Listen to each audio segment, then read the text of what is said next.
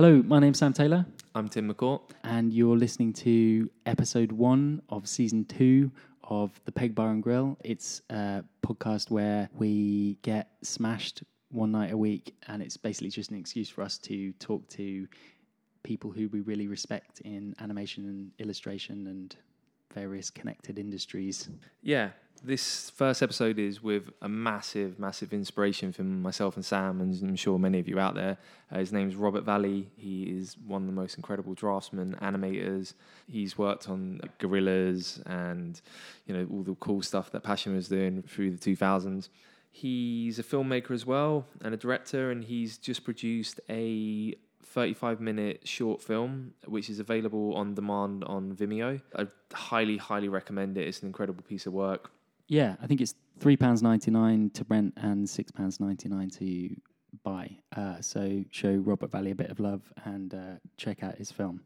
If you want to get in touch with us, if you've got any opinions about the show, we're on Twitter, SoundCloud, Vimeo, Facebook, pretty much everything. You can find everything we're talking about via our show notes that we have every episode. Yeah, this season as well, we've got a sponsor. It's ReadyMag. ReadyMag is a web service that allows you to create pictures and web publications and mini websites, and is something that we use for all our pitching, basically, internally at The Line. We've got a link. It's readym.ag/The Line. So that's ReadyMag/The Line with a dot between the M and the A. And if you sign up to ReadyMag, off the back of that link, it'll give us a bit of cash and allow us to carry on funding the podcast. Yeah. Thanks very much for listening, and enjoy the show. Yeah. Oh, we have a theme tune which is about to start.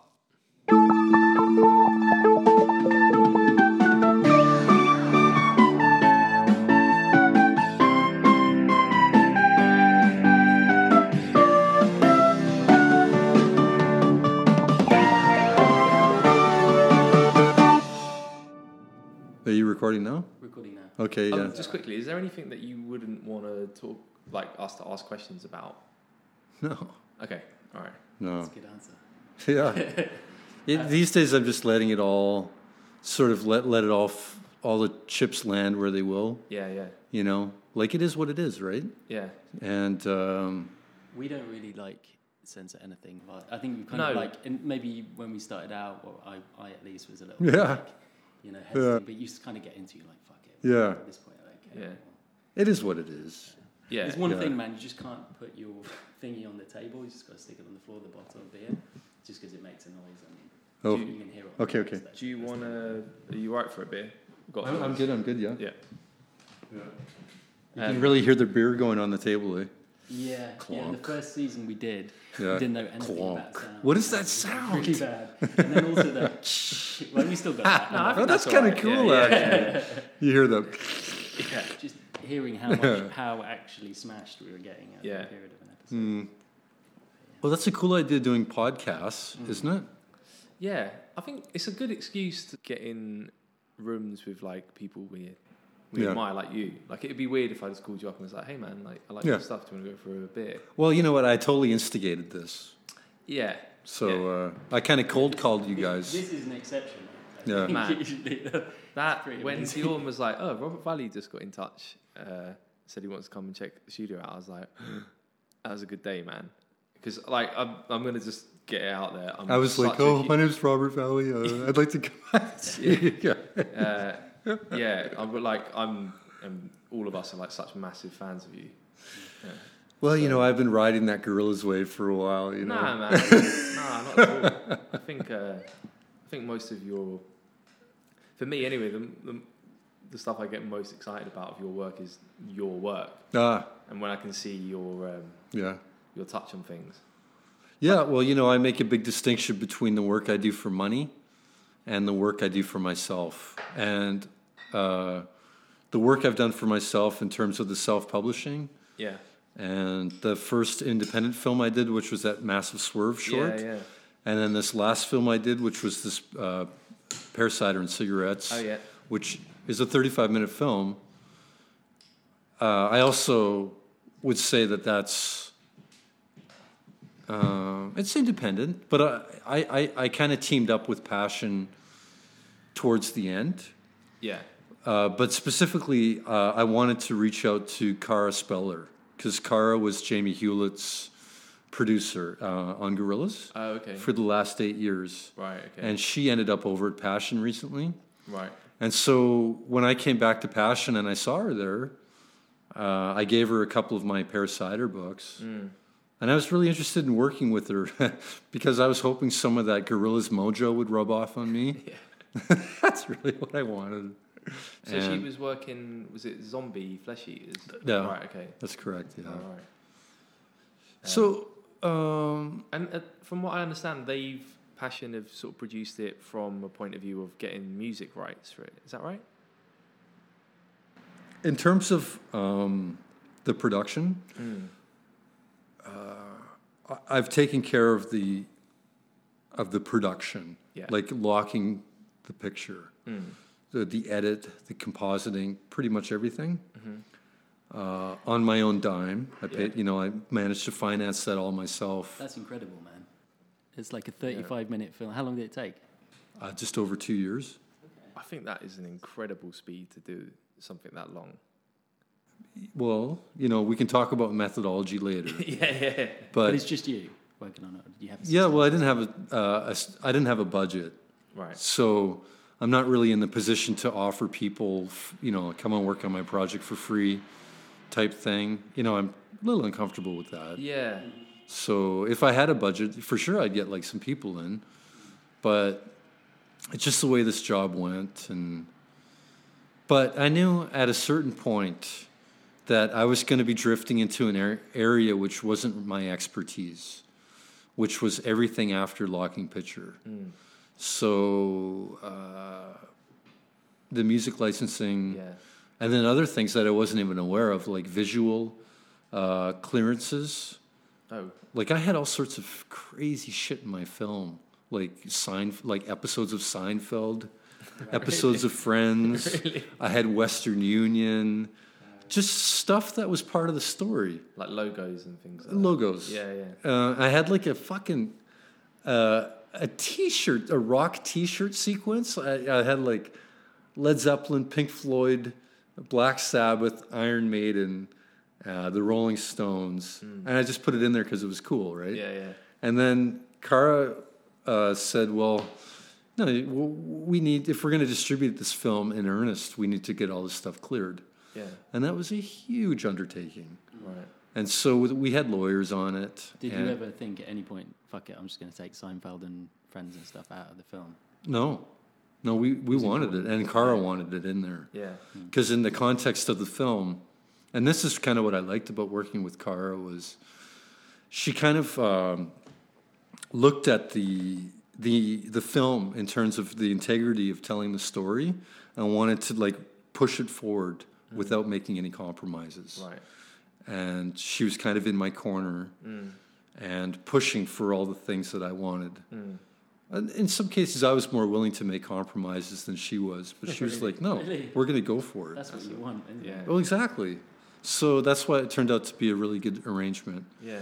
And so, we finally did get clearance from everything except for Rolling Stones. Oh, really? So we got Iron Maiden clearance, not Black Sabbath.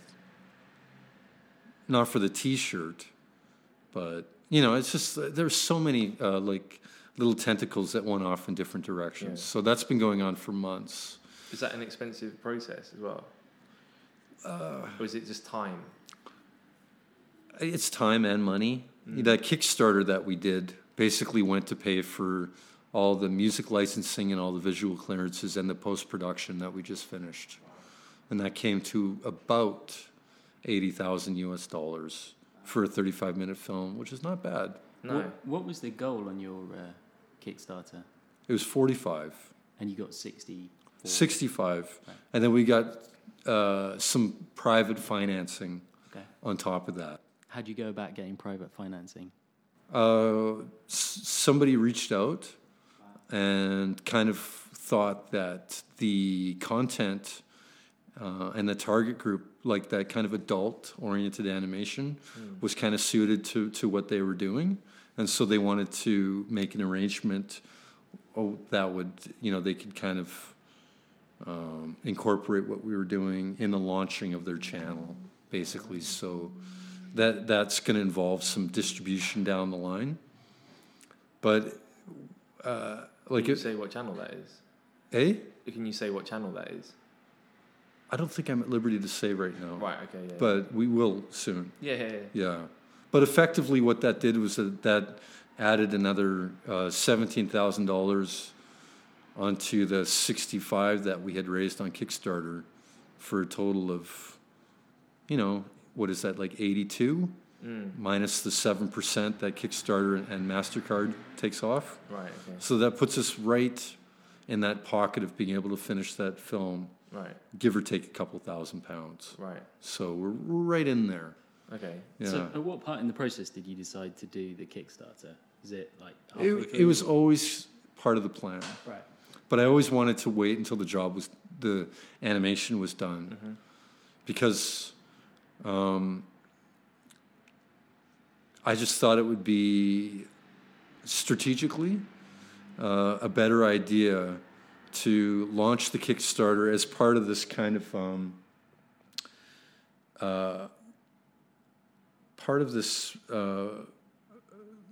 like promoting the film, right, very near towards the release of the film, because for the time that you're doing the campaign, the Kickstarter website, the whole thing acts as a social media in itself, and it puts your project on the map.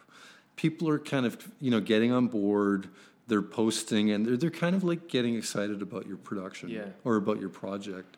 And it was kind of like the thinking that if the film was going to be released within like a few weeks or a couple of months of the end of the campaign, then that would sort of keep that momentum going. Yeah. As opposed to doing it at the very beginning. Yeah. Like, hey, I've got an idea for a film. And this is the script, and these are the storyboards. Yeah. And it's not going to be done for another 2 years. Yeah. Then it's going to really cool off. People will kind of forget about it, and they'll start to email you, and they'll say, "Hey, where's our stuff?" Yeah. And in this particular case, I thought that being able to deliver on the finished product, which is the film, and also all the other, merchandise that goes with it. Yeah. Within like a couple of months would make it more appealing to people. Yeah. Yeah, and the keeping that momentum going as well. Yeah. And you know what? That plan worked out perfectly. Yeah. It I really think it's did. exactly the right way to do it. Yeah. Because if you're putting up an idea there at the beginning, there's so much that could go wrong. Yeah. There's so much risk involved. Yeah. In something like that. You could. There's definitely been people who have not completed their films and have got a lot of hate because of it, and tons of products as well, like things where people have. Because what does it take to do a Kickstarter? You just have to put up a Kickstarter. You don't actually have to have the means to be able to create it. It's a Everybody lot of work just running the trusts you. campaign. That was one thing I wanted to ask about as well. Was that something you took on yourself, or did you have a lot of help? No, it was Cara and myself. Right. Yeah, but I'm just going to go back, and then I'll come back to that question. Yeah, cool, man. Yeah. Is I thought, and by no means do I think everybody, I don't sort of pass this kind of criteria on everybody, because everybody's different, right? But for me, I kind of wanted to show up with a project that was closer to completion. Right. Because it showed that I had committed all this time, and I was willing to put all these resources in terms of time and money into the project. Yeah. And just to not totally put everything on the people that were going to put the money into it. You know what I mean? Yeah. Like I wanted to put something into it. You're sort of buying into, as a someone who's backing a Kickstarter project, you're sort of buying into something that is almost like 100% you're going to get that thing. Yeah. You're going to see a finished film. Right. But it's also like, if I'm going to put something into it, like what have you put into it? Yeah. And I wanted to show up with basically a fully formed kind of thing that I could put on the table and say, you know what?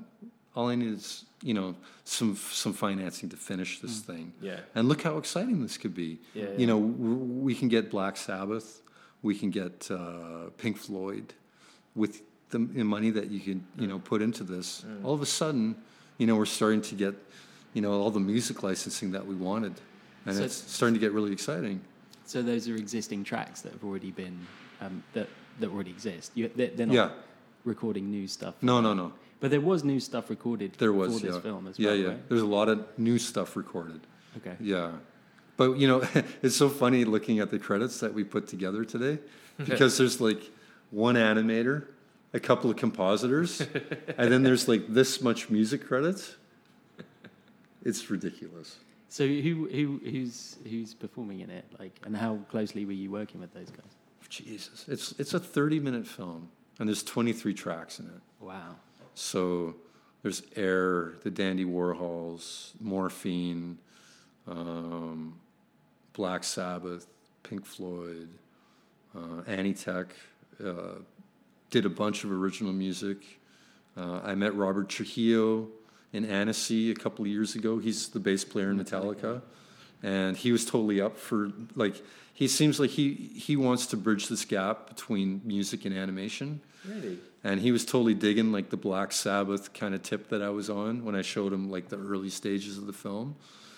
And he just finished working on a film himself called Jaco. It's about Jaco Pastorius, the bass player. So he's fully into the whole, everything that I've been doing, he's about 2 or 3 steps in front of me in terms of completing the film project. Right. Because he did a crowdfunder. He's done all the similar distribution deals. Yeah. He's just in front of me going through the prickle bushes. Yeah. And so I'm like, oh, what's happening? Tell me, what are you doing? And that's cool, though, that through that you sort of become mates with him. Yeah, he's a fucking cool guy, man. How did you guys meet? How did you put it together? I was in Annecy. I did some work for Titmouse in Los Angeles. Oh, was that on the Motor City project? I did some Motor City designs. Yeah. But they did this thing with Metallica called Metallica Parking Lot. And Titmouse phoned me up and asked me if I wanted to do the joint smoking scene with Kirk Hammett. Yeah. And so I was like, okay. So, why do you think they contacted you specifically? I don't know. I don't even smoke pot anymore. But, So I did this scene of Kirk Hammett smoking a joint. And so I kind of had this notoriety, not notoriety, but kind of I was on the radar of Robert Trujillo, because I think he was behind that Metallica parking lot job. And then I was at Annecy and I saw Antonio from Titmouse. And I said, oh, hey, Antonio, how's it going? And he goes, hey, how's it going? Oh, this is Robert. Robert, this is Robert. And I said, oh, hey, Robert, how's it going? And he's a really nice guy. And I said, hey, Robert, how's it going? And I said, do you want to come and see my book? Or, I just just wanted to show him some stuff. And he's like, cool. So he came over to my table because I was set up at the MIFA there. Oh, yeah. Selling books, Yeah. And then I had a little screening of the early stages of my Pear Cider project. Right. So he hung around and he sort of looked at it and he saw the sequence I had, which had a Black Sabbath song. And he's like, cool, man. I like that. Yeah. I'm a musician. I said, oh, yeah. What do you do? He says, I play bass. I said, oh, yeah. At this point, you didn't know who it was? No, I didn't. Right. I didn't know that Metallica had changed their bass player. Right. So we talked a little bit, and I said, oh, yeah, what band are you in? He says, oh, I'm in Metallica. And I was like, what? You're in Metallica? You don't look like that bass player from Metallica. So sure enough, yeah, he was in Metallica. So, and he recorded original stuff. Yeah, he's got a side project called Mass Mental. Okay. Yeah. So the conversation started there, but really I had to go away for a couple of years and finish the animation. Yeah. Because there's really not much to really. There's not really much to work on until the animation's finished. Right. Mm-hmm. So that arrangement with him and his Mass Mental crew started in earnest at the beginning of December. This year? Yeah. Oh, last year. Yeah. So the last couple of 2-3 months. Right. Wow. That's Yeah. pretty quick. Yeah. So we dipped into their old catalog, which goes Yeah. back to like 1996, Oh, really? and they recorded some more original tracks, and it all fits in there kind of nicely. Oh, wicked. Yeah. So it's good. So how did the project start out? I haven't actually seen it. We're going to. You're going to see them Friday. Yeah. Exactly. You guys reserved already? Yeah. we Okay, got in good. touch Yeah. a Yeah. while back. That's good. It's good. But yeah. So what's the story? It's about a friend of yours, right? Yeah, it's a true story about it's about a friend of mine that I grew up with, and without actually getting into the story, I went through this kind of ordeal with Techno. It's not his real name, but I kind of mixed up the letters in his name. Right. Is that like an anagram? Or? Oh, yeah. Yeah, an anagram. An anagram? Okay, well, I did something like that. Yeah. And I thought Techno's a cool name because Yeah. he was kind of a techno kind of guy. Yeah. And but anyways, I went through this ordeal with Techno that kind of ended up in China. And That is definitely qualifies as an ordeal, I think, if you end up in China. it was an ordeal, and it kind of it didn't completely end in China because the final chapter was in Vancouver. But when all was said and done, I was back here in London, and I was talking to a fellow at Passion. His name's Hugo Sands, and it was kind of fresh in my head, the whole story. And as you do when you go out for a pint or two, you kind of tell a story. And I kind of launched into this story. And Hugo listened to the whole story from start to finish, pretty much uninterrupted. And it was like a 3-pint story, however long that is, right? Yeah, depending on how thirsty you are. Yeah. But I remember it was a 3-pint story. And at the end of it, he's like, "Oh, that's a crazy story." And I'm like, "Well, I guess so. I don't know." And he says, "You got to do something with that." I'm like, "What are you talking about?" Just do something. Like make a book or make a film.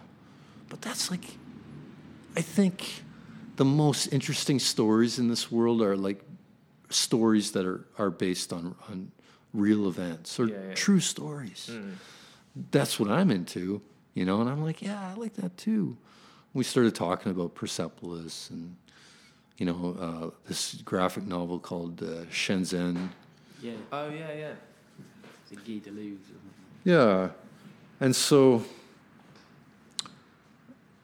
and that was that, I didn't really think about it.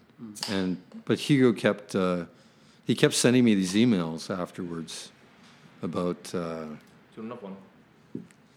No, I'm good.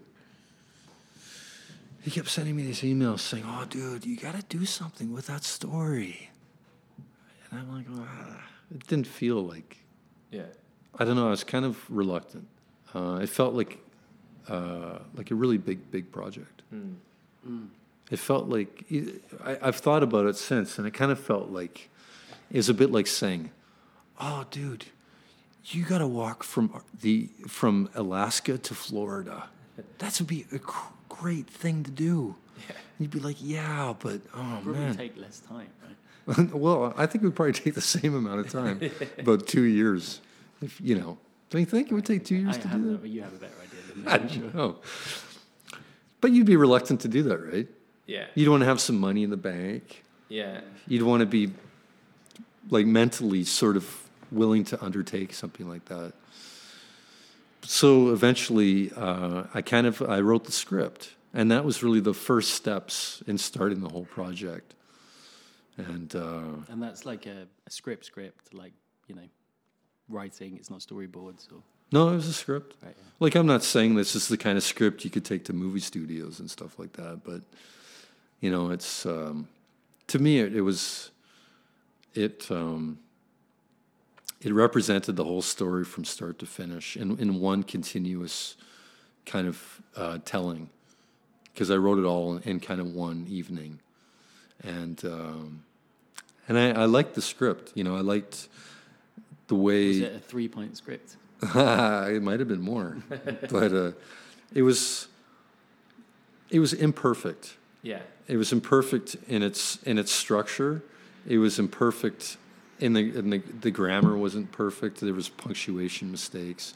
It wasn't formatted like a script, and that's why I liked it. Because it was imperfect. And when I thought about like the story, I just thought about like how someone's life is not like if you take anyone's life, it's not a perfect film. If you take if you take a movie, I suppose, especially animated film, you can see like they're mapping out like a story arc, and they want to break it into 3 acts, and they want to develop the character, and every scene, all the fat's cut off, so every scene's kind of going somewhere, and it seems like it's kind of it's this well-crafted kind of thing, and that's kind of perfect storytelling, which is fair enough, but I kind of wanted to do something which was more of a reflection of how someone's life actually is. It's just like, it doesn't seem like at least the Techno's life wasn't a perfect story. Yeah. There wasn't really 3 clear acts in it, and it wasn't conventional. Let's just put it like that. Yeah. But that's what I was kind of holding to that idea. Yeah. Like I wanted to tell this fucked up story. And I suppose, a lot of people along the way have kind of suggested, like ways of improving the story that was kind of altering the events. Oh, so none of it is embellished at all? Well, it's the way I remember it. Okay. I'm not saying like, this is the absolute way it was. Yeah. I'm just saying this is the way I recalled the events. So there's nothing in it where you're like, okay, I don't remember this happening, but this would be a cool scene. It's like none of that. There's one sequence where he's on the bridge, and I remember Techno saying that he had been close to death, like right on the edge. Yeah. And then he backed away from it. But he knew what it was like to be on the edge of not existing anymore. Right. And I was like, wow, what is that like? Yeah. And he says, it's just nothing. It's like a void. I said, oh, crazy. Well, what did he do? He says, I just backed away from it, And so the representation of that in the images is him on the bridge. Yeah, okay. And I fully see him actually at one point being on the edge of like that bridge in Vancouver, contemplating jumping off. That to me, that's not a stretch at all. Right, yeah. Like, I don't know if that actually took place, but that's where I took a little bit of creative license. Right. Yeah, based on the stuff that he was talking about. Yeah. Yeah. So how soon after that conversation with was it Hugo? Hugo, yeah. Did you actually start working on it, even at the script stage? A couple of years. Oh, really? So after that conversation, it took a couple of years to... Yeah, because I had to go work at Disney for a while. Oh, yeah. Work on Tron. Yeah. So that was about 1.5 years or so. When you say you had to? I had to cash up a bit. Oh, right. Okay. I had just... my son was born. Okay. And I was in this position where the Gorillas the Gorillas work had dried up. And Pete Candeland had moved to New York. And Jamie had moved to, like, France. Yeah, he's in Paris or something, right? Yeah. So kind of like my main connection with Passion had kind of changed. Yeah. And my relationship with that studio, it was different. Because every job I had done was with Pete. Yeah. And all of a sudden, Pete's not there. And I was kind of like a little bit like cast adrift. And then, Charlie phoned up with that Tron work. And I thought, okay, it's time for a change. And, I have a new son. Yeah. And I'll try it out. So we went to LA and did that for a couple of years. And that was with the whole family? Yeah. We all moved down together. Did you, because we've got like a mutual friend called Christian Antonelli. Yeah. And I think he was working. He's a hell of a nice guy. Yeah, he's the best. Yeah. He's not the best. I beg to differ. Yeah. Or you think he's the best? He's the best. I remember he was at Passion, I think, when you were there. Maybe you just started doing some stuff on Tron. Okay. He was Valley's doing these like Tron designs, man. Like they're incredible. And how did that come about? Like, how did Tron come about? Yeah, because it seemed like they plucked you and Alberto Mielgo. Yeah. Was that something that they'd like seen you guys working there together, or was you guys recommended? Yeah. Well, there's this pattern that's always gone through like my history in animation. Is one job naturally leads to another. Okay. As provided it's not a stinker. If it's a stinker, that'll probably go nowhere. Yeah. But if it's a good job, it will. Yeah, yeah. So, Gorillaz, not for me, but for Pete, naturally led to the Beatles rock band. Yeah. And the Beatles rock band naturally led to Tron for me and Alberto. Yeah. And I think like Pete was kind of talking to Charlie, because Pete and Charlie are friends. Like, we're all friends, right? But Pete got busy with stuff. It was unlikely that Pete was going to get like roped into that stuff in any big way. But I think Alberto and I were kind of up for that, for a little relocation, a little bit of working on a TV series. It's a change, right? Yeah, yeah. So it was funny. I showed up like at Tron, and I was in the producer's office, like Mary, the producer, and I thought I had signed up for like a bunch of shorts, and she had the schedule on the wall that when it went like a year and a half into the future, and I'm like, holy crap, what's going on? How long do you think you were going to be there? I just thought it was going to be some shorts, right? And I'm like, oh my God, we're doing 20 half hours? I totally wasn't like ready for that. She's like, yeah, what do you think we got a visa for you for? Right. So I kind of, part of me felt like, oh shit, I'm going to have to put my personal work aside for a while. Yeah. And I was a little bit disappointed about that, because I like to put out a book every like year and a half. How long do you think you were going to be in LA for? Because you moved the whole family over and stuff. Oh, I had this funny idea that we'd be in and out, but I'd have a visa that would go on for a while. Okay. So I know it's stupid, isn't it? But is the kid like going to school over there and stuff? No, he was just a baby. Oh, right. Yeah, we moved to. We packed up my truck and we drove down when Jackson was 3 months old. So it was those first years, right? Didn't have to worry about school and stuff. Yeah. Jackson's a good name. Yeah, he's a bastard.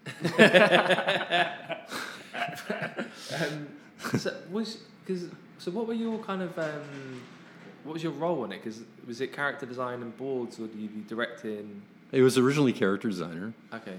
But as we started to get into it, Charlie started to get a little overwhelmed with the directing and doing the story supervising. So he asked if I could help on every second episode after like episode 7. So I think I was involved in about half a dozen episodes, maybe not even that many. And then I really put my hands on one episode in particular. It was episode 14, where they're on the train, and I got a directing credit on that, which was probably a little generous on Charlie's part, but that was just kind of a recognition of all the overall work that got put into it. Yeah, because Charlie's a pretty cool guy. He's the only director I've ever worked for that never pissed me off at all. Really? That's weird, incredible. Huh? Yeah. You know what I mean? Like, you're working for somebody, they're telling you what to do. Yeah. For some reason, Charlie was great at it. Yeah. The one thing that strikes me about your career is that you've done a ton of amazing stuff, but you seem to be particularly good at collaborating with people. It seems like you're always working, not necessarily as a director, but in some kind of collaborative capacity. Yeah. Like you talked about Pete Candeland, Alberto Mielgo. Yeah. This guy, Charlie, is director of Tron. Right? Yeah, well, I had spent like a good part of my career kind of shadowing other directors. Mm-hmm. First, it was Peter Chung, Right. and I had spent. Let's get into that. Okay. Well, I spent the first part of my career with one Peter, and the second part of my career with another Peter, and then I kind of ended up with Charlie a little bit later. But Jamie's in there too, Yeah. in some sort of capacity. Yeah. There's But- a lot of Peters in animation, I find. Yeah. I was saying, I could easily end up, having drinks with 3 Petes, right? Yeah. You want to drink, Pete? Oh, they all go, yo. Just shout that out in the office. That's Somebody Shout, bound to Pete. come with you. Yeah, an exactly. expensive round. Yeah, I know. So, what was the first project you worked with with the first Peter? It was Eon Flux. Oh, right. That was like my first real job. Right. Yeah. So, I went in search of Peter Chung because I saw Eon Flux back in 1993 or something. And that was the kind of thing I was into back then. I was into human anatomy. I was into Frazetta Yeah. and Neil Adams and force perspective. I hadn't really got into architecture at that time. But you were into all this stuff before Peter Chung, like the anatomy and the force perspective. Yeah. kind of stuff. Yeah. No, I showed up with like that stuff in my quiver. But Peter kind of introduced me to a stylistically kind of more anime, kind of manga style, Yeah. kind of, but not totally manga. It was kind of a maybe a Korean or a Europeanized kind of manga. It was a hybrid of some sort. Yeah. Because he always references Egon Schiele. That's when right. he's Yeah. talking about, Yeah. Well, he kind of pairs up his stylistic thing in a certain way, right? But But so prior to this, there's a website called Katsuga that we all follow. oh yeah, And they've got a bunch of your work up, like some of your older stuff, like commercials and things. yeah, And one of the things that they got up there is, I think it might be your student film. yeah, Is that from, were you somewhere in Vancouver? It was, yeah. I went to art school in Vancouver, so I Right. did a little 2 or 3 minute animated film. and it's like a dude walking through a desert and there's an eagle and stuff. Yeah, it's just Right. like very rough, kind of anatomical type drawings, and that's what I showed Peter Chung, Right. and he looked at it, and he was able to see all the rough line work and see the drawing underneath. Yeah, because that to me looks like that would have been absolute gold dust to Peter Chung at that point. Yeah, When he was doing something like Aeon Flux. yeah, It seems like all the ingredients are there yeah, to be able yeah. to work on something like Aeon Flux. Well, yeah, like I said, I think he was able to see through all that, and what Peter kind of what he kind of taught me was to be a lot more precise and economical with the line work, precise in your drawing and precise in your thinking. And so, basically, where I was using a half a dozen or a dozen lines to make a bit of a drawing, like an arm or something like that, he would use one continuous piece of line work. And I thought that was impressive, and it was, to me, it showed like the next level of clarity of thinking. And, if you're in an industry where you got to stack drawings on top of each other, to get through your work, I think you got to start thinking a little bit more economically at a certain point. Yeah. So, that was part of my learning curve. And did he do a lot of actual drawing on the show, Peter Chung? Oh, fuck yeah. Yeah, Oh, yeah. He did, because there's a lot going on that show other than the drawing. yeah. I didn't know like whether he was just overseeing the whole thing or whether he was. Yeah. No, Peter's a workhorse, man. Yeah. Yeah, he takes a while to get going, but once he gets going, he's a workhorse. Mm-hmm. It's quite a thing. And what were you doing exactly on that? Was it storyboards? I was storyboarding. Yeah, he let me direct an episode, Oh yeah, which was one like the that? worst episode. Oh shit! It's called Ether Drift Theory, and I just like What happens in that one? they're kind of in this cube in outer space, and this green goo starts to eat through everything. And I can't remember that. eats up the whole cube. Is that series 1? No, it's part of one of the half hours. Right. Yeah. But that's pretty amazing. That was your first job out of school. And Yeah. So I put Like my you got time to in do on the it. storyboards, right. and then by episode like 14 or 18 or something, he thought, okay, I need some help, basically. Yeah. You want to take it one step further, you know? And he sort of posed that challenge to me. And I said, yeah, I'm ready. He must have been a pretty young guy at that time too, right? He was 5 years older than me, Right. but... And he was managing that whole series, and oh, yeah, Peter's... yeah, Yeah. that's an incredible. He's thing, an awesome human. Yeah. Yeah. He's really highly functioning human. Was that what you wanted to do when you approached him to work with him? Did you want to do boards, or was you sort of disappointed that you didn't get to animate on it? Or No, I wanted to work for Peter Chung. I wanted to get close to him. I wanted to interact with him. I wanted to draw that Aeon Flux character, and I wanted to project my own ideas in regards to the staging and action and stuff. And it was a good time for me to sharpen my teeth in terms of,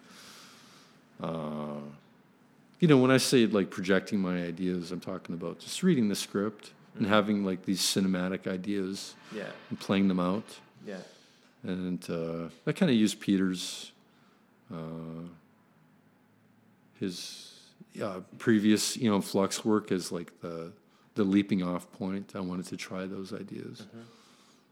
And so, but those scripts, they were full. They were like very, like 35, 40-page scripts for a 22-minute episode. So, I'd love to read him, man. oh man, there was so much stuff going on. If anything, I think that stuff could have used a little bit more editing. Right. At the time, and especially now, I think I'm more into like nicely paced out stuff than trying to cram a whole bunch of stuff into a short period of time, because that just makes the pacing seem a little bit rough. Yeah. Where was that based out of? San Francisco, Okay. Colossal Pictures. So you moved from Canada down to San Francisco to do that job. Was that? Yeah. Did you need like a visa and stuff? Yeah, they got me a visa. Okay. Yeah. There's certain kind of treaties, like visa treaties between Canada, Mexico, and the U.S. So I got a TN visa, and then I ended up spending like 10 years in the States, in San Francisco, and I started a studio which isn't really that much different than what you guys have going on here. That was called Maverick Studios, and basically I rented a space. It was almost the same size as this, except it was kind of one room. And it was right kind of in the heart of San Francisco, kind of in the industrial part of San Francisco. And Colossal had filed Chapter 11, which is bankruptcy. Really? And there was all this like commercial work floating around, but there wasn't that big Colossal Pictures gobbling up all the work. Right. So I thought, oh, let's fucking start up a studio and start to go after some of these big Nike jobs. And that's when Wild Brain started up too. Right. And we're both kind of offshoots of Colossal.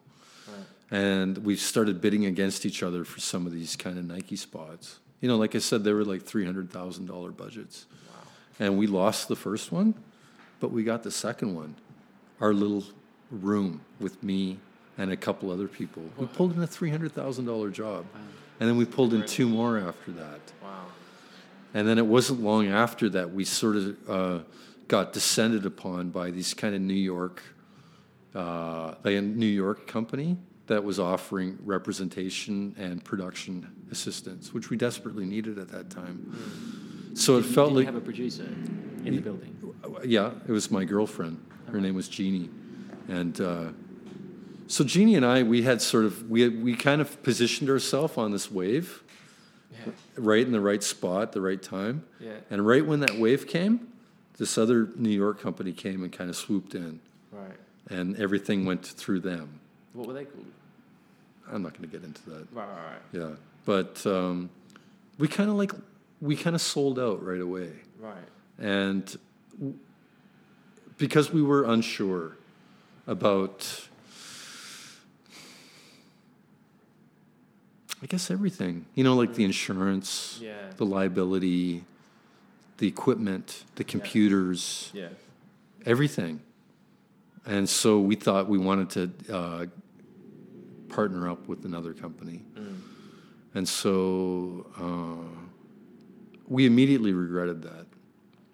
Still now? Well, I don't know about now, but at the time we immediately regretted it. And we thought, what the fuck? I can't believe we did that. You know what I mean? Yeah. But you got a chunk of cash, I guess. Yeah, but we lost our autonomy. Right. You know what I mean? Like the cash was one thing. But it's like we wanted to be freely operating, and we kind of lost that. Right. And so over the course of time, we brought in a bit of work. The only way out of the contract was by not doing any work. Because if I had gross billed like something like $1 million or something in a year, that would automatically renew the contract. Right. Okay. So I was right on the cusp of that at like $800,000 or something. Right. And I decided like not to work because I didn't want to renew the contract. You was literally batting away pitches and projects. Yeah. Wow. We kind of went back to our studio, and we were just sitting there thinking like, this is the only way we can get out of this contract. And then Jamie Baker was there, and Bosco was there, kind of people that were working at Colossal Pictures. And for one reason or another, we're all sitting around kind of in one state of unemployment or another, kind of wondering what to do with our fucking lives. And Jamie goes, I got an idea. I go, what? He goes, Comic-Con. I go, what? He goes, Comic-Con. You want to do comics, right? I went, yeah. He goes, that's what I want to do. And Bosco goes, I want to do comics too. So we all decided to sort of pitch up our tents there and start doing comic books. And we got a table for Comic-Con. And we did our little first edition sort of Kinko's books. Yeah. And started selling those little books there at Comic-Con. And is that where you met Kevin Eastman? Pretty close, yeah. Like right around that time. And so I had sort of turned my back on the commercial industry at that time in favor of doing this kind of, it was kind of forced upon us contractually to sort of pursue this other alternative. But then we realized that this was really our passion all along. So we pursued this. And you know what? It started off with the three of us, and then we sucked in more people. And before we knew it, we had a studio full of independent artists, like a collective of people that were hell-bent on trying to make a go of it independently, doing comic books. And we called ourselves... business to make money out of. Oh, we didn't succeed. We never succeeded at that. Sorry, you saying what that you guys were called? Maverick Studios. Right. Yeah. So Maverick Studios existed for the better part of 10 years or something. That's a pretty decent... We had a pretty good run at it. Yeah, definitely. And that whole time you're doing comics, is that right? Well, everybody had a day job. Right. So Derek worked up at Pixar. Tony worked at ILM. His day job, he just worked at Pixar. Yeah. You're going to say stacking shelves. Oh, God, that must have been tough, and man. there was John Lasseter, and he was just had a day getting picked But up. we would all gather at night or on weekends. Yeah. And we would be, especially like a few months before Comic-Con. Yeah. And we'd take a good run at it. Yeah. And start to refocus our energies.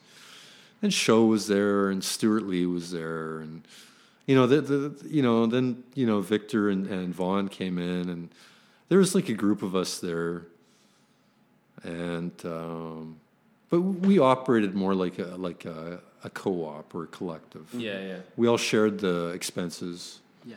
We all had similar goals, but we all operated independently, which was good. Yeah. Did you like that setup? I really liked it. Yeah. Like, occasionally I would propose with the talent that we had at the studio, I would say, well, let's get in a job. Well, let's do it together. And everybody would be like, nah. You know what I mean? Yeah. Like we didn't want to work for each other. We just Right. wanted to work on our Takes the fun thing. out of it or something. But did you not ever not ever think about doing like a film together, like a short or something? We could never get our shit together. Right. Yeah. Our motto was Maverick Studios, operating without a business plan since 2002. And that's the way we operated. Right. Yeah. So it was good for, the time that it lasted. Yeah. From speaking from experience, that's a nice way to run. You guys can Yeah. kind of relate to that, right? Yeah, definitely. Yeah. Can you tell? It's almost like you're just sort of talking about us. I know. I'm sort of like passively trying to like impart some Yeah, wisdom here, definitely. Yeah. That's really That's why I walk in and I talk to you guys, and I see like a younger version of myself, and I just want to help you guys, but I'm not gonna. You guys gotta Don't make figure those it out. mistakes. Yeah. So what was the kind of reason why you guys sort of went in different directions in the end? Was it sort of like people started having families, or they sort of got promoted at Pixar? No, I kind of splintered off, Oh, okay. and I ended up in London working on Gorillas. Oh, right. And how did that happen? Did you?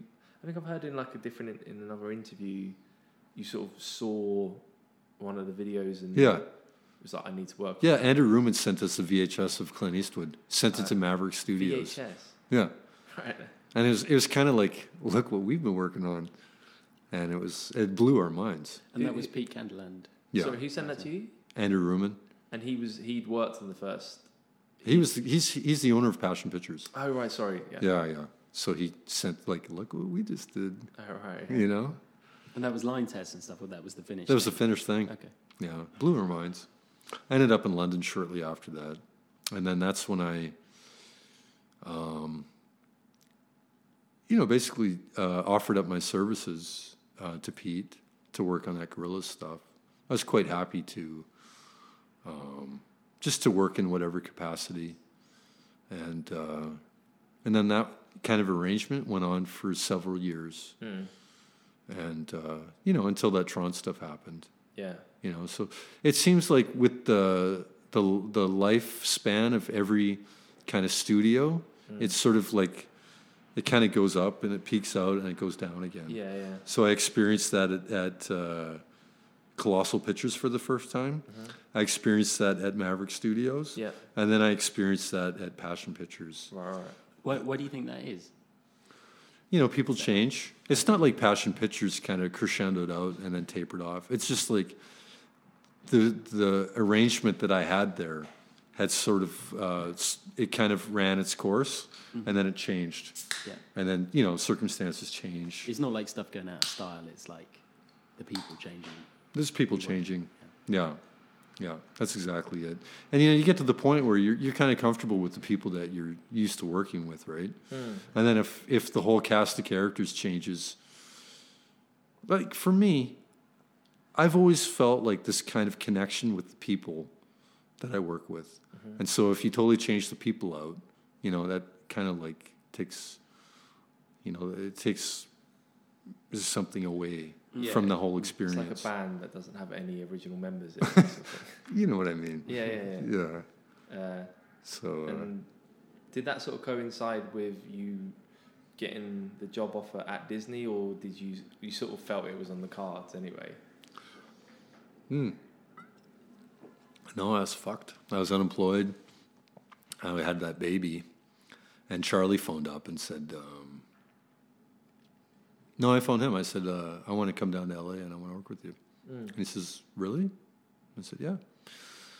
So they sorted out the visa stuff, and then I was pretty much sorted out and went down there, had a little run at it.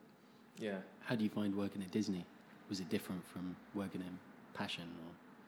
Or? Yeah, it was all right. It was big, like I said, working with Charlie was pretty good, and working with Alberto was, it's like being really at the top of your game, because he kind of is working at a really high level, and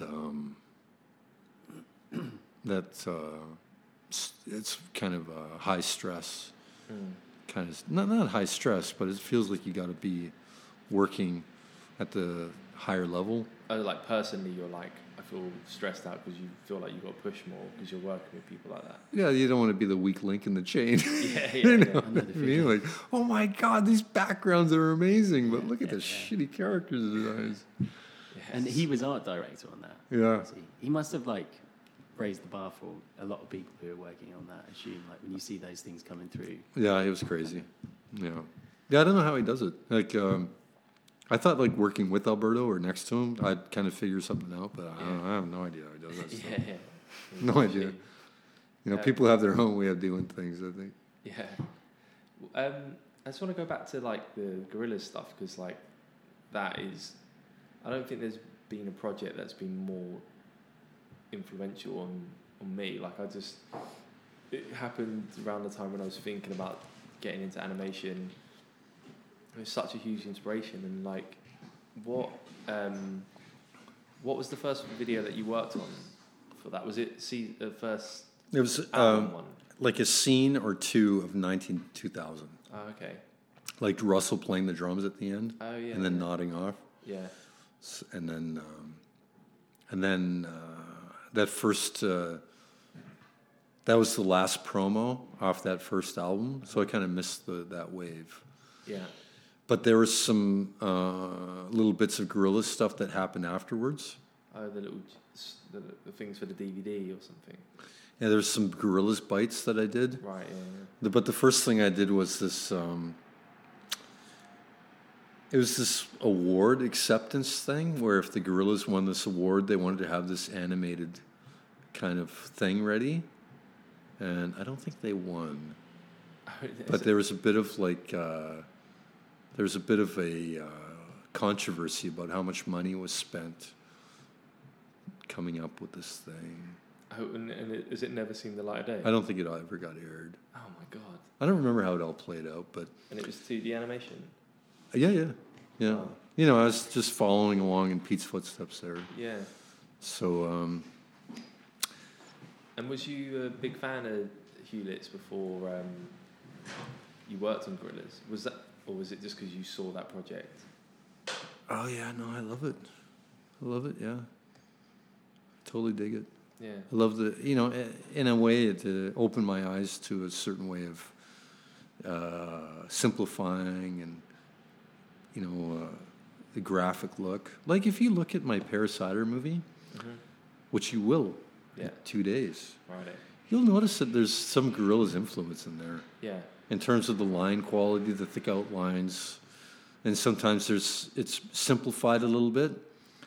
The kind of filter that it's coming through for me I can never shake off those Peter Chung influences. Yeah. So there's always going to be like a little bit of detail mixed in with a little bit of graphic simplification. And I kind of boil it through my own little Photoshop methodology, and it kind of looks the way it does. Yeah.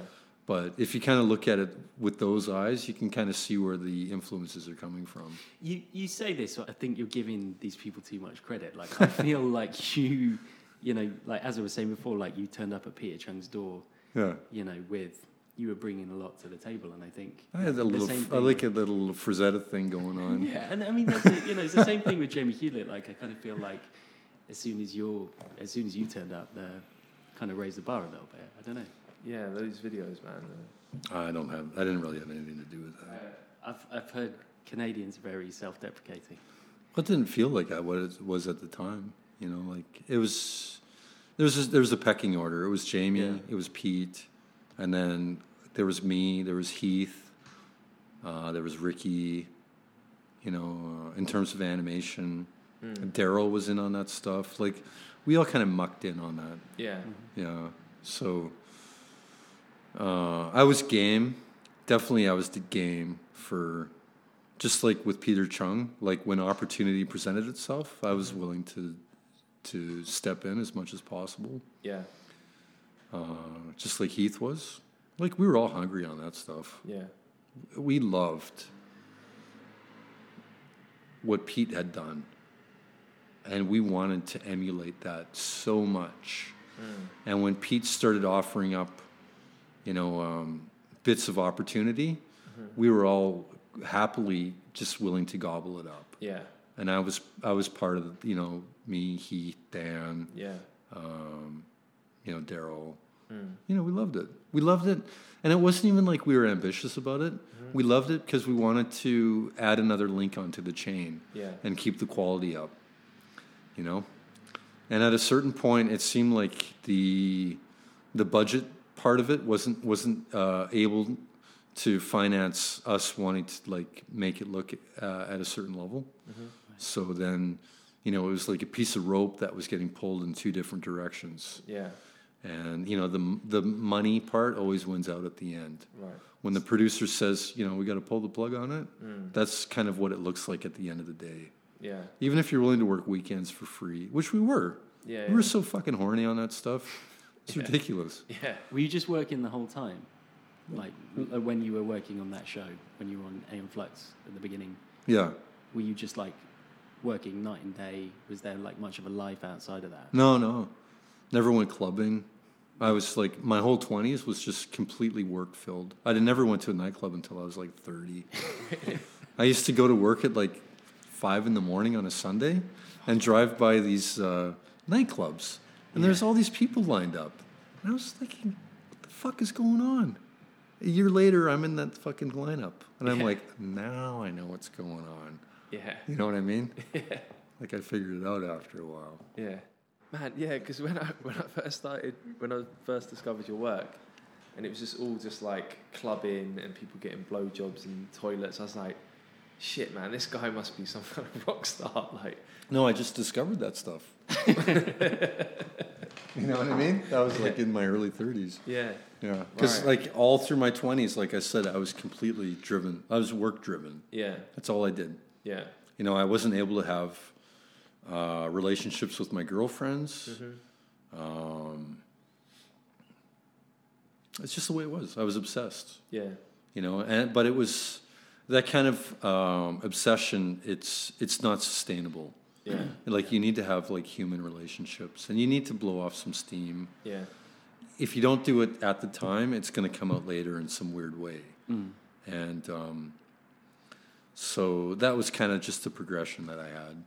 But it's cool to. I think that's the one thing that's like really interesting about your work is that like when you tell these stories, I can see it all in your work. Like if you were telling me like my 20s, I just honed my craft and just busted it. And then in my 30s, I like went out and partied, and that you can see it in your work. Do you know what I mean? And like, even you're talking about all these people you've worked with.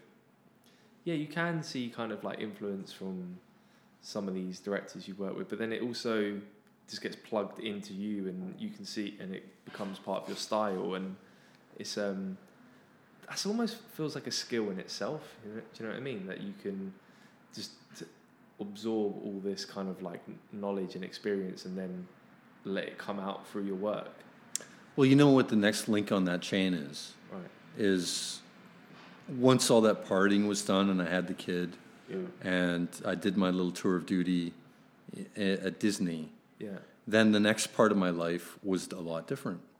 And the film, the Per Sider film, is kind of a reflection of kind of the way I've been thinking in the last few years. If the partying and clubbing thing is kind of a reflection of that part of my life, I'm kind of like not thinking like that anymore. Yeah. So, what I'm sort of presenting on Friday is kind of like for better or worse. I don't know if it's good or bad, but it's kind of me a little further down the pipeline. Yeah. I think differently. Yeah. Like it wouldn't even cross my mind to do like blowjobs in the bathroom. It would, but you know what I mean? God, mate, don't break my heart. But there's other things going on. No, of course. And that's what's the work is interesting, going to though. reflect what's going on. But that's kind of my point, is that like someone might be like, well, I've done this stuff and I've got a good following from it, I'm just going to stick to that. Whereas in the same fashion that led to that kind of work, you're like, well, I've done that and I've got a new stage in my life, and now I'm letting that influence my work. And I think that's like quite rare. I find that very hard to put into my work. You know, it might be good or not. I don't know. You know, like Paul McCartney wrote Yesterday when he was in his 20s, but his later work sucks ass. He did some good stuff, man. Oh, definitely. Maybe not now. He's No, talking about Baby I'm Amazed, stuff like that. But he couldn't write a song now at the level of Yesterday. yeah. Now, how is it possible for a 20-year-old person to write a song like that? Like a masterpiece. Yeah. And when you're like 50 years older, you're not capable of writing the same thing. Yeah. So there must be something about like youth and that kind of energy that if you can tap into it, you know what I mean? Yeah. No, Like definitely. you might think you're doing your best work when you're in your 40s and stuff, but it's actually shit. But I think there's a difference between like. I think that there's a difference between different crafts because you hear people talk about in jazz. You hear people talk about jazz years, right? Yeah. Like people who are like older tend to do better work, and you see it with writers as well. It's not like they all Yeah. go downhill towards the end of Yeah. their careers. It's like it takes such a long time to Yeah. develop that craft as opposed to pop music. Yeah. That you actually have like a longer cycle and Yeah. may peak later. Yeah. I think I've got that- my fingers crossed that I'm going to peak much later in life. Well, I think filmmaking's like that. Yeah. It's not like you're a And basketball player animation or anything. particularly, I think, just because there's so much to learn. But maybe I like, disagree. Paul Really? McCartney sort of sucks because he is still trying to write another Yesterday instead of writing about giving half his assets to someone with one leg. Yeah. You know, like instead of just being influenced by what's happening to him now. Yeah. Do you know what I mean? Like, I think if no, I mean, I have to be honest. Like, I've got a friend who's like really into Paul McCartney, and he was sort of trying to tell me about. No, he's doing good stuff, and he was playing me some things, and I was like, Well, look, I'm not bringing on Paul McCartney to talk about how good or bad his work is. yeah, I'm just saying that you could be a little further on in your career and think that you're putting out your best work. Yeah. And it doesn't really,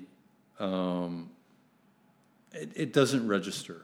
yeah, So whereas that earlier work that I did, if it did have like a little bit of, if people looked at it and like, I like partying and all that sort of stuff, yeah, they might look at my later bit of work and think, oh, this is dumb. yeah. Okay, So, Possibly, yeah, yeah. so It's a double-edged sword. what's your life like now that's being reflected in this work that's different than it was before?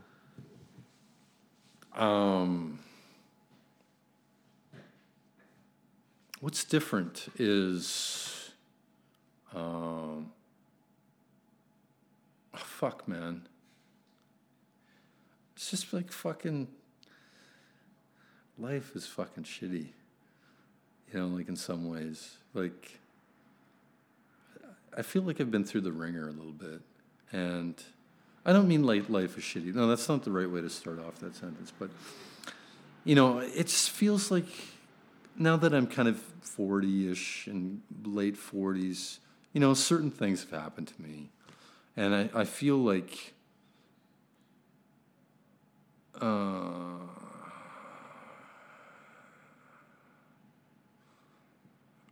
the stakes are a lot higher. And I'm kind of looking at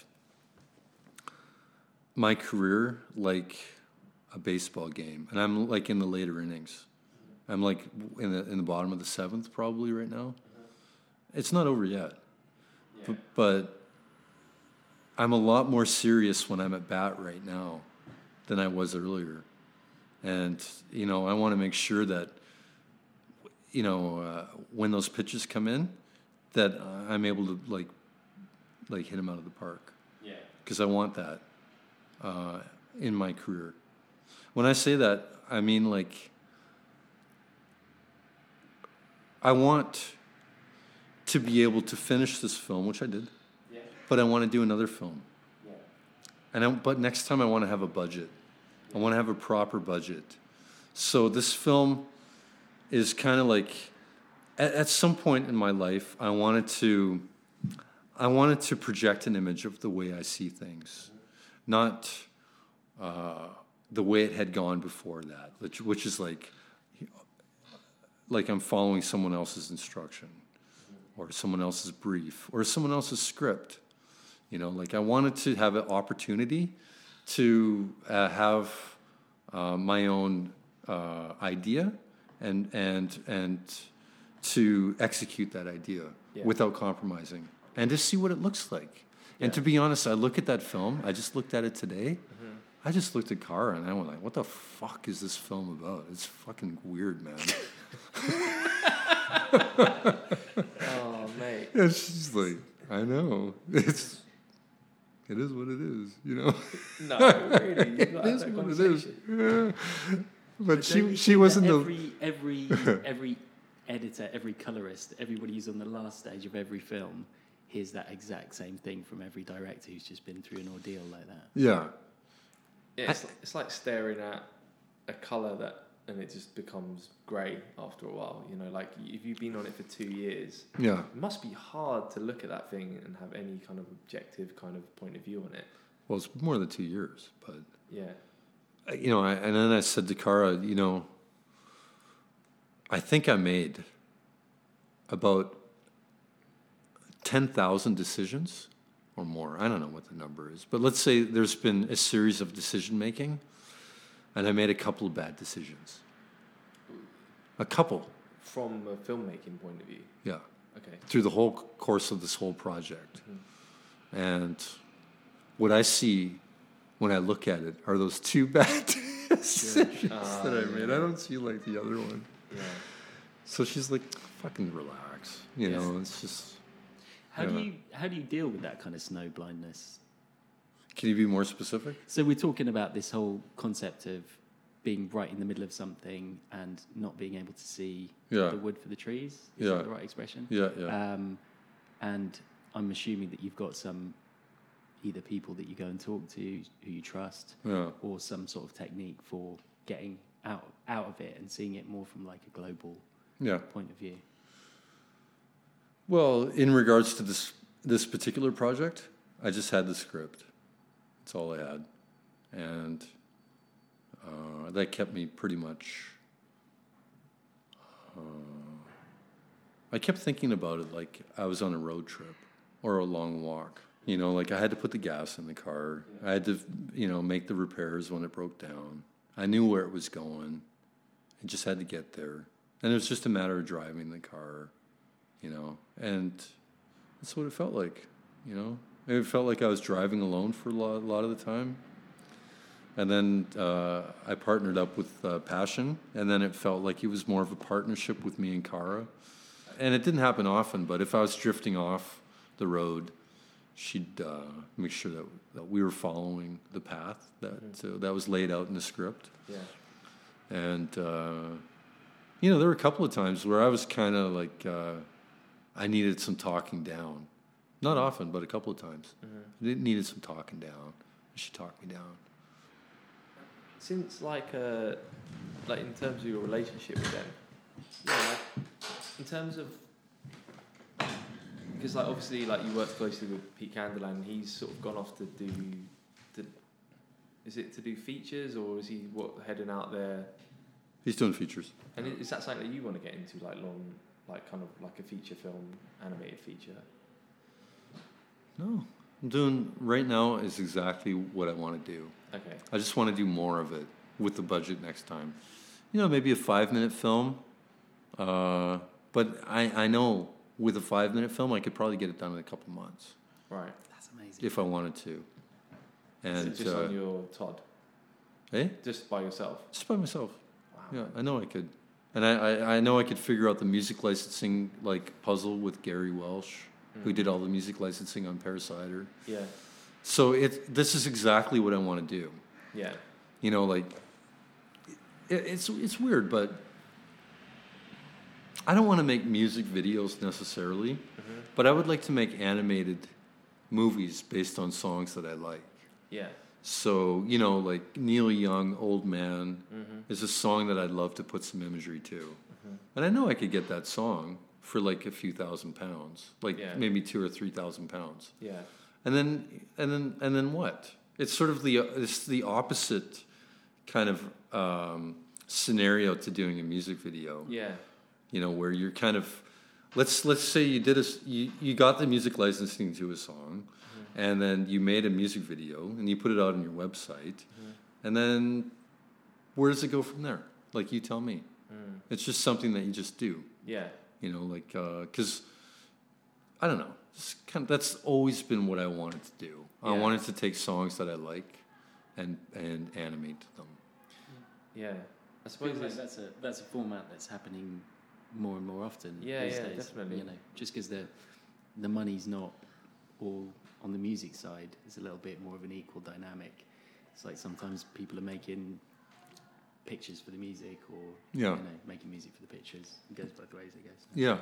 I suppose it's like cracking that nut of like, how do you do that and remain kind of self-financed or self-contained in that production? Yeah. It's sort of, even to take, like you said, you could do, what was it, 5 minutes in a few months. Yeah. Like, taking a few months off work can you know, cost a lot of money potentially, and work you'd have to turn down. And if you thought about rent and family and all that. Well, no, just ways of like how you're, because obviously you've sort of done it with this project and had a successful Kickstarter, which is amazing. And is that something that you're thinking about building upon in order to kind of become more of a kind of independent animator or filmmaker? Well, I guess so. I think in the back of my head, there was this kind of Richard Williams kind of structure to running a studio and financing your independent projects. Yeah. Which is, you do money work and make it look good. And you use that to finance your own independent projects. And so I always kind of thought, oh, that's kind of cool. You know, that might be like based on an old model. But that's kind of what I did with this Parasiter project. Is, you know, I would work on my Parasiter film in the morning, and I would do the money work in the afternoon. Okay, so you were freelance in that? Oh, definitely. Oh, yeah. Right. Yeah, I was doing some freelance for Leica in Portland. Oh, really? Yeah. On what, on the project, can you talk about the project? I can't talk about it, but it was a project that's kind of further down the pipeline. Okay. So it's not greenlit yet. Okay. So that's why it didn't have a schedule. So in a particular month, I could work however much or however little I needed to. Okay. And that was sort of made clear at the beginning of our arrangement. Okay. So I said, look, I'm trying to finish this independent film. I love the script that you gave me, but I need to make it work around the schedule I have in terms of finishing my project. Okay. And they were like, yeah, fine. Because it's not even a greenlit project. And what was your role in that? I was just like designing stuff. Wow, that's amazing. I'll do anything. They'll give me a brief. I'll do like, you know, buildings and fucking characters. This is mostly character stuff. That's amazing. But you know, like, I don't draw really the line anywhere. I'm not Alberto Mielgo. I don't really do that. But I'll take a crack at it. I would absolutely love to see a stop motion Robert Valley film animated like it, man. Man, if this happens, it would be cool. Oh, that's so I cool. totally wasn't into working on anything. Then they sent me the script, and I thought, I cannot pass on this. No. Man. And that's great that it was totally able to sucked me support into you. it. It's been a great arrangement. Yeah. Yeah, I totally appreciate it. Yeah, those guys have been awesome. Super cool. And if it's greenlit, if you spoke about going on to the production? Would I go on the production? If it gets greenlit. I don't know. I would, but I kind of feel like at a certain point that they'll probably transition me off the job. Right. But I'll stay on as long as they want me to. Yeah. Yeah. Yeah, because I think your design style, for how graphic it is, it does suit a dimensional, because I suppose you sort of, that's one of the things you're great at, is sort of like really like physical kind of animation. Like I saw someone did a model of your Wonder Woman. Yeah. It looked so good. It's one like Yeah. the best. Here's camel toe. Really? A little bit. But that's one of the, like, it's such a really what's the word I'm looking for, like it stays really true to the design, you know, like it really works in a kind of 3D Yeah. I mean, it's the same Well, with the Tron stuff, I guess. Yeah. Yeah, well, in the case of the Wonder Woman thing, I don't know the sculptor's name offhand, but he did a pretty good job there. Yeah, it's really good. Yeah, so were you happy with that? I was happy with it, yeah. Yeah. But the Tron stuff, the work that Polygon did on that, and translating my 2D designs into 3D geometry it was incredible. Yeah. Yeah, those guys made that job look great. Yeah. Yeah. It really takes a certain kind of mind to do that right.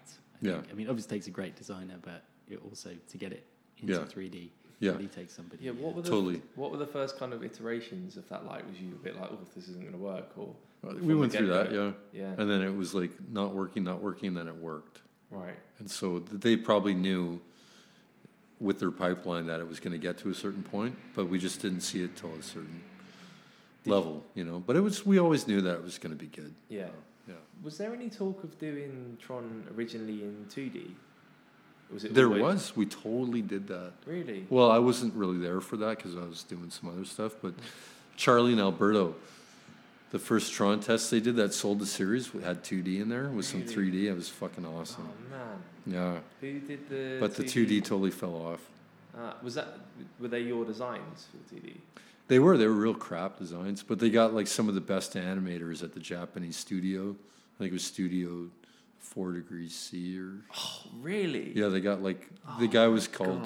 They actually things? called him God or something like this, right? But he only comes in and does like the beginning. What's his name? I don't know. Oh man. He was very highly So regarded Japanese. there's a version of Tron. Yeah. Which is 2D animation of your designs done by Studio 4C. And it was and that's made by what sold the series. But they couldn't follow up on it because those guys were only available to do like the spec work. Yeah. But surely there's so many. Is that available anywhere? Is that on a DVD extra or anything? Do you know? I don't know. I can talk to Charlie about it. It might be kicking around somewhere. Please. Yeah.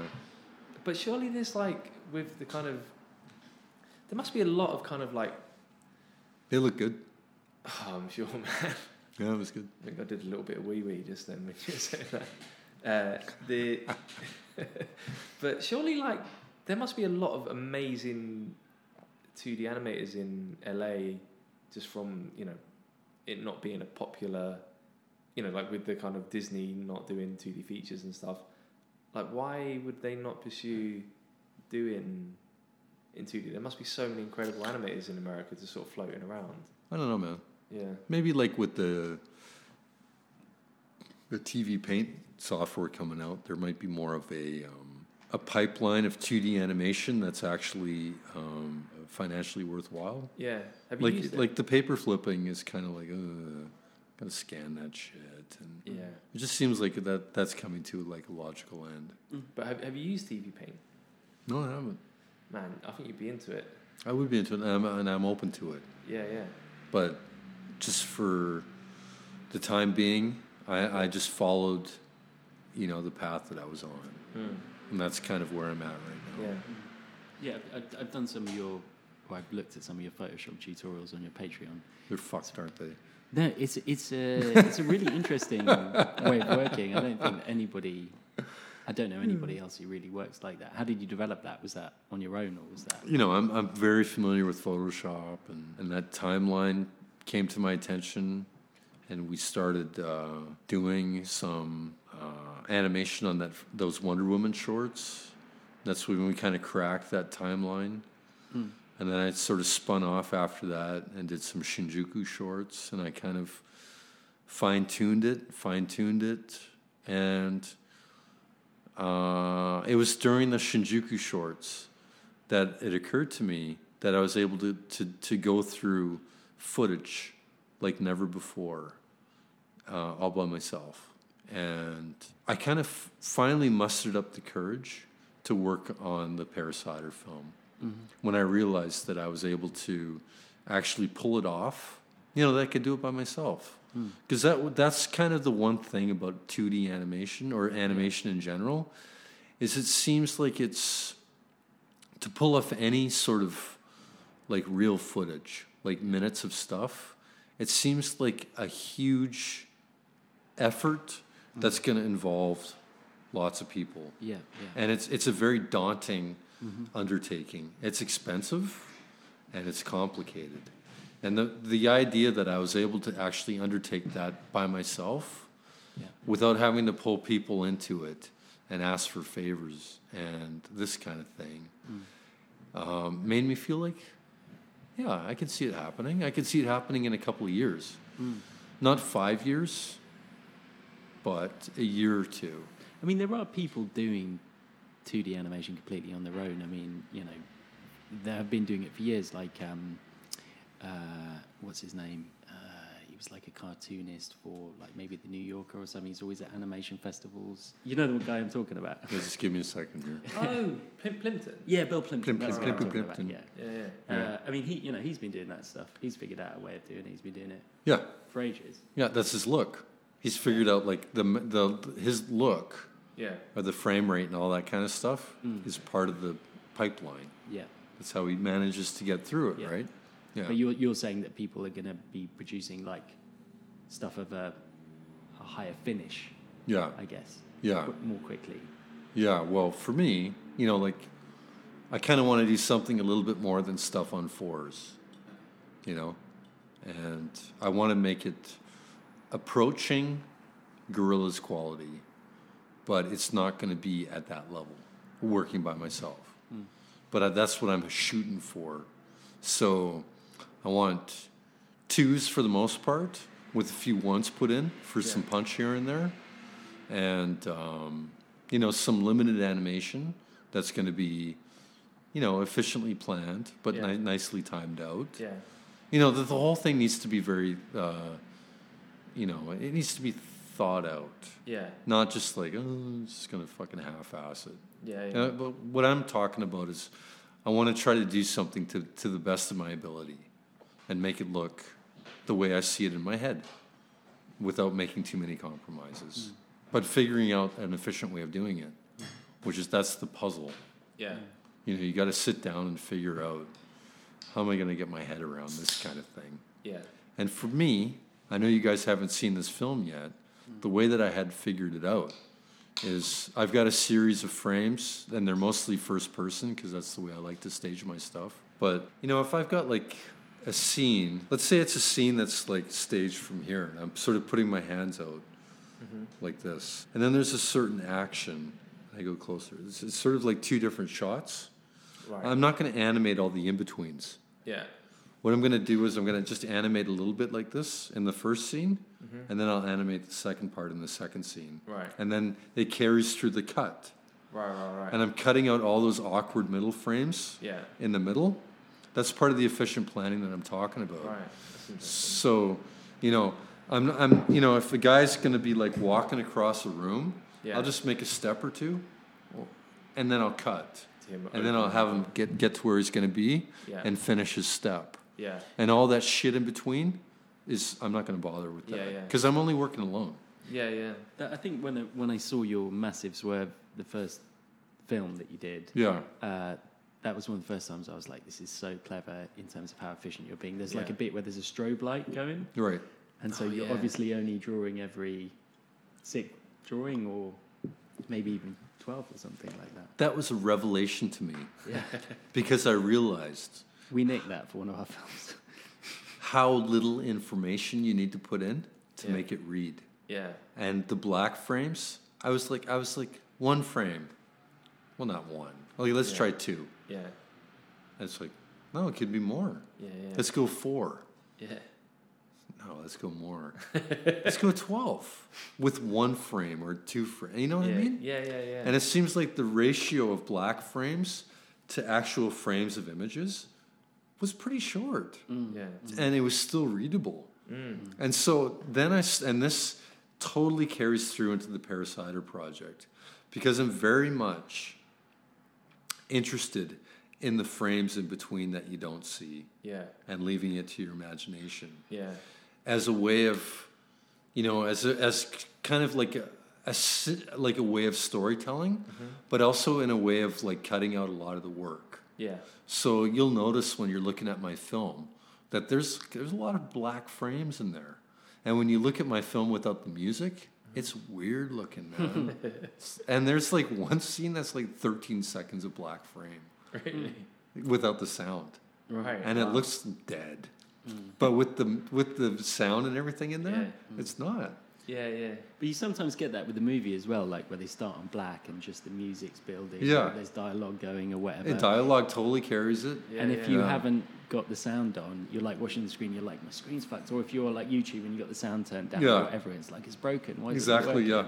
working? But yeah. Yeah. You know another thing? That's where I want to be. I want to be where the sound is carrying a lot of the storytelling kind of action. One thing that I found really like clever about your approach to this film as well is that I remember when the first time I learned of it, it was a book, and you started posting frames of it on your, you started like a blog or a site or something. Yeah. And I remember like being like, whoa, and sort of scrolling through, like getting quite excited and scrolling through this page.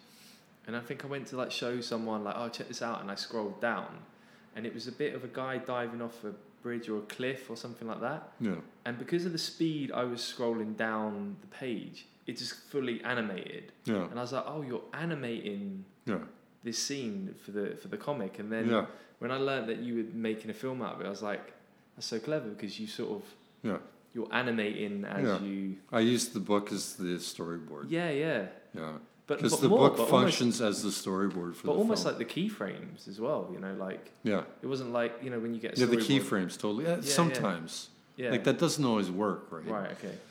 Like, for example, and this is kind of exactly where I'm getting this from. If you look at a Jack Kirby comic from his best work, which I can be totally specific about, Yeah. Jack Kirby's best work is Fantastic Four, issues 50 to 79. Okay. It's his best work. Yeah. Okay. Now you look at that stuff, right? And you see that Jack... Check it out, man. It's awesome stuff. I believe you. Yeah, no, I'm sorry, I'm not that familiar with that stuff, but Well, I need to get I'm in, telling you. yeah. Okay, so he takes the biggest step in between frames as you possibly can, in between frames, Yeah, in terms of storytelling. yeah. Except when there's some sequential action happening, and then he'll break out into some sequential panels, like Captain America, like going into some sort of martial arts combat with somebody, and it totally works. You know, like you're cutting out all the unnecessary information, and you're focusing on the little bits of sequential information that make it look cool. Yeah, yeah. And it's all about kind of like raising that cool level as much as possible, Right. and moving the story forward as well. Yeah. Yeah. So that's, you know, like a lot of people call him the master, but, you know, like I think it's kind of good to look at that stuff. Yeah. Yeah. A lot of people don't do that. No, I need to go back and there's a lot of kind of old work that I need to go back and check out. How are you doing for time? Do you need to get out of here, or are you? It's only 10:17. I think I'm good. How are you guys doing? Yeah, All right, yeah. yeah, fine. You want to keep fucking chit-chatting? Yeah, if Yeah, you I don't want, mind. keep it going for Yeah, a little yeah. bit longer. Okay. I mainly wanted to ask you about the film again, Pear Cider and Cigarettes, and about this dude that it's about, Techno. Is he still around? Have you talked to him about making the film and stuff? Well, I'm not going to get into that. Okay. Because you should probably see the film. Okay. Yeah, I think it's that's kind of integral to the film, to the story and stuff. Was it a big decision to make it about a real person? Was that something that you thought about much? Yeah, it was a weird thing to do, to make a film about somebody you know, to spend like 5 years of your life like really thinking about somebody else that you know. So I desperately wanted to figure out a big story that I could tell. If you look at my earlier books, there's a lot of short stories. They don't have much substance to it. I'm trying to figure it out, you know. But there's some elements through all of the stories that kind of run through the Pear Cider story. The Pear Cider story is a little bit more it's a bigger story in its scale. It's a kind of more serious story, but it has a lot of the elements that I kind of like to visit in my other stories as well. You know, there's pubic hair, there's car accidents, there's a little bit of fucking, there's some drugs. Yeah. You know, there's good times and bad times. Yeah, yeah. These are all the things I kind of like, right? Yeah, yeah. So, Sexy girls Love being that you- violent. I love that you started with pubic hair. These are a few of my favourite things. I know.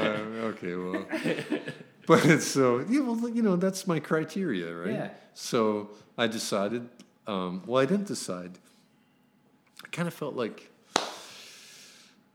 Hugo's pushing me, hey? Yeah. And he's like, "This is a great story," and I'm also feeling like I need a story. And so the two things kind of converged at one point. And I kind of came to the conclusion, a little bit reluctantly, that I thought, it's weird for me to actually base a whole film and a whole undertaking, which is going to be a couple of years or whatever, on somebody that I know, somebody's life. But I knew Techno. I thought Techno was always telling stories about his life. He was always telling stories about himself. And he always kind of framed his predicament in terms of this incredible series of events that took place. And he told about it as if it was, I don't know, like he liked that. He liked to project himself in that way. I think that if he was around, Techno died. Right. But if he was around, I don't know if he'd like the film that I made. But I think he'd like the fact that there's something that exists that'll always be here that's based on his life. I think that there's something that he would really like. Yeah. Yeah. Has his family seen? Eh? Has his family seen any? Of Oh it? yeah. I What's gave their- them books. Yeah. What's their response to it? Father's kind of not crazy about it, Okay. but he's given me permission to go forward with it. You know, the mother passed away last year.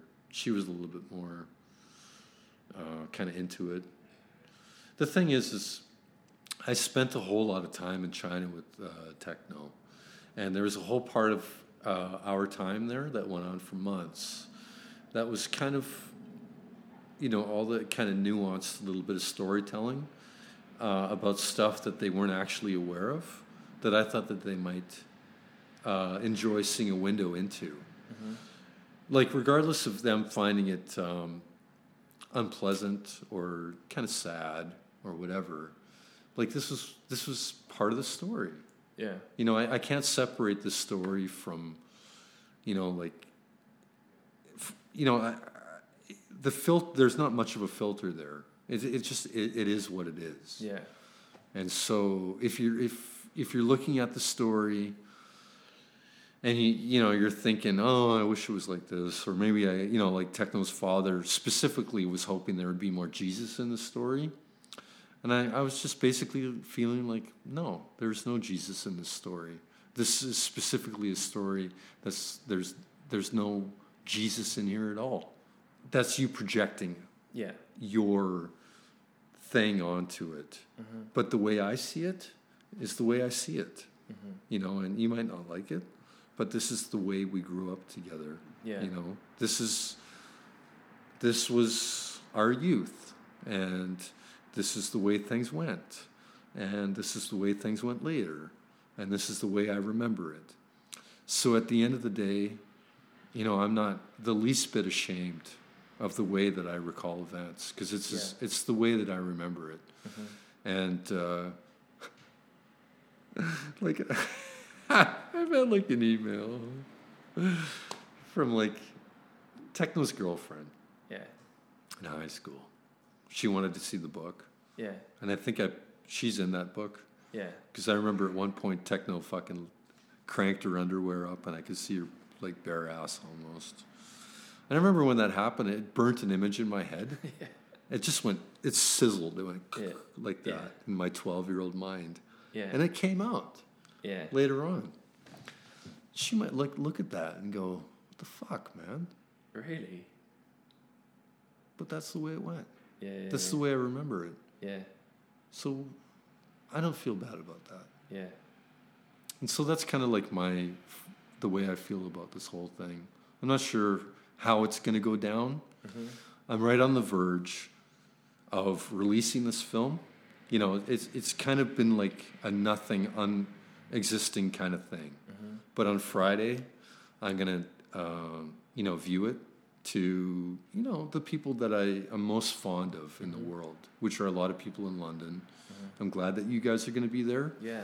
And I don't have any control over the way that this is going to go down afterwards. But the one thing I can control is this one viewing where we're all kind of together and we can all kind of have this one viewing. Yeah. And then it's gone. It's released. Is So it going straight out after that? probably not straight out. Yeah. Because Yeah. this, I imagine it's probably going to do like the festival circuit and stuff, right? Well, that's what I don't have any control over. Right. I do have control over like the it's going to be on the Vimeo on demand. Oh, cool. So it's going to be viewable. Yeah. But in terms of its success or non-success, I'm not focusing on that. No, That's but I mean- completely nothing I want to think about. Okay. Right. Everything up until the point where that movie gets viewed on Friday that's actually in my control. Yeah. But everything after that, I'm just not going to worry about. Yeah. So that's it. That's great. I don't know if it's great. I think it is, man. Like you've put a lot of energy into something, and you're hosting it in a really nice venue. And I think that you're being aware that okay, this is my last opportunity to control it, and then it's Done. out there. Yeah. That is a good thing, man. Yeah. Because there's a few months ago where my brother came over and he watched the film with his girlfriend. And it was like an earlier sort of version of the film. And the two of them were chit-chatting all the way through the film. And I was outside and I fucking lost it. And I came inside and I hit the space bar and I stopped it. When the two of them stopped chit-chatting, they turned around and they noticed that it stopped. They're like, what's going on? How long did This it is- take them to figure it Yeah, out? exactly. And I said, look, if you're not going to fucking watch it, if you're not going to pay That's attention, really rude. then don't watch it. Yeah. And then I thought to myself, like, what the fuck is going on? Am I trying to control the way people's viewing experience is going to go? Like, it needs to be just go out there. And I think I need to let it go. Yeah. And that's what's going to happen on Friday. I'm going to let it go. And then I'm going to move on after that. And it's going to be done. I don't have any high hopes for it. I've never had any fucking festival luck in my life. I'm not expecting any now. Nothing like that. I don't care. But people are going to be able to get it on Vimeo on demand. Oh, definitely. Pretty It'll soon. go out to the Kickstarter people first. Yeah. And then it'll be available, I think, in June after. We've submitted it to Annecy. We'll see if they accept it. Yeah. But again, these are things beyond my control. Yeah, I think it's good that I think for festival circuits, a lot of festivals don't like for it to be online. But I like this new model of you can have it available to sort of purchase. Yeah, One, it's a good way of supporting the filmmaker, and two, yeah. it's a good way of having it available to someone who wants to watch it. He doesn't have to go to a festival in France or LA or something to see it. There's Yeah. been a few things where I'm like, God, I've got to wait for it to not get nominated for an Oscar before they think about buying it online. Yeah, we're not going to do that. That's great. Yeah. It's going to be available. That's really good. But we're going to wait until after June. Yeah. So, but like I said, the Kickstarter supporters will get the first viewing on that. Yeah. That'll happen pretty soon. And have you got any? Just want to speak a little bit about maybe like future projects you're doing. Yeah. Is there anything exciting in the pipes? I'm going to go back and continue working with Leica on that stuff. Great. I got tax time coming up. So if those guys are agreeable, I want to double down on that work and, pay off my income taxes. And Yeah. that'll get me through the next little wave. It's been a pretty lean couple of years. Mm-hmm. So, I'd like to cash up a bit, Yeah. and we'll see how the Vimeo thing goes. If there's some passive income that comes through that, that would be good. Yeah. Then I could demonstrate to my wife and my son that this is actually like a profitable, not profitable, but a sustainable venture. Yeah. That's all I want to show. Yeah. It's just not just money out all the time. Yeah. That there's actually an audience, there's a paying audience, and there's real money that could be made from this, and that you can build upon it. Yeah. And that's kind of, that would be really encouraging to me if that Yeah. happened. Yeah. Yeah, I'm sure I'd be really, even just an experiment, it must be, like, I'd love to see, I don't like how profitable that kind of system is. Yeah. We'll see. Yeah. Stick it up on iTunes as well. Yeah. Why not? That will have to do with our distribution deal with Right. Vimeo. Yeah. Oh, so you have like a partnership with them at the moment? Well, it's a distribution deal. Ah, okay. Yeah. Cool. So that's all this stuff that Car's been working on that I'm paying attention to, but not that familiar with. And are they going to promote it in any way once it... Oh, yeah. It'll get promoted. Oh, wicked. Yeah. I mean, Vimeo are. They will, yeah. Yeah, that's Yeah, great. they'll That's promote it. super good. Yeah. Yeah. So all the Kickstarter momentum and everything, afterwards, leading up to the release of the film, should, help promote the film. Cool. Yeah. I just got one last quick question. Because of... All right, so there's obviously like a new Gorillaz album in the works. Are you at all involved in any of the future promos, or have you had any of those kind of conversations with Jamie or anything? No. Oh, man. That means they're going to do it 3D, aren't they? We'll see. Yeah. Yeah. Jamie's coming to the screening on Saturday, Oh, really? so we'll see him there. Maybe that might open up some conversation. Yeah, I'd love to talk to him. I'd love to have him on the podcast. Oh, talk to him. Yeah. I gotta take a piss. Yeah. I need to take a piss so bad. Dude, Thank you thanks so much for man. talking to us, yeah, man. It's a real pleasure. I know we sick. kept you Yeah. for a little while here. Yeah. Cool. Cheers, man. Do you know what it's on? Yeah, it's just...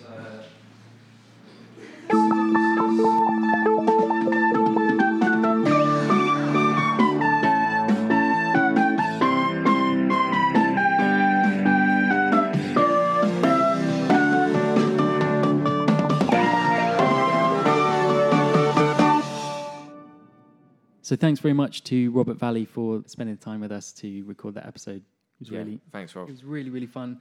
And thanks to Alex Widdowson, who's given us some really invaluable edit advice and notes. Thanks very much to Max Taylor, who's done all the podcast notes and quite a lot of research for each episode. And extra special thanks to Box of Toys Audio, who created our theme tune. Yeah, thanks very much, and hope to see you next week. Take care.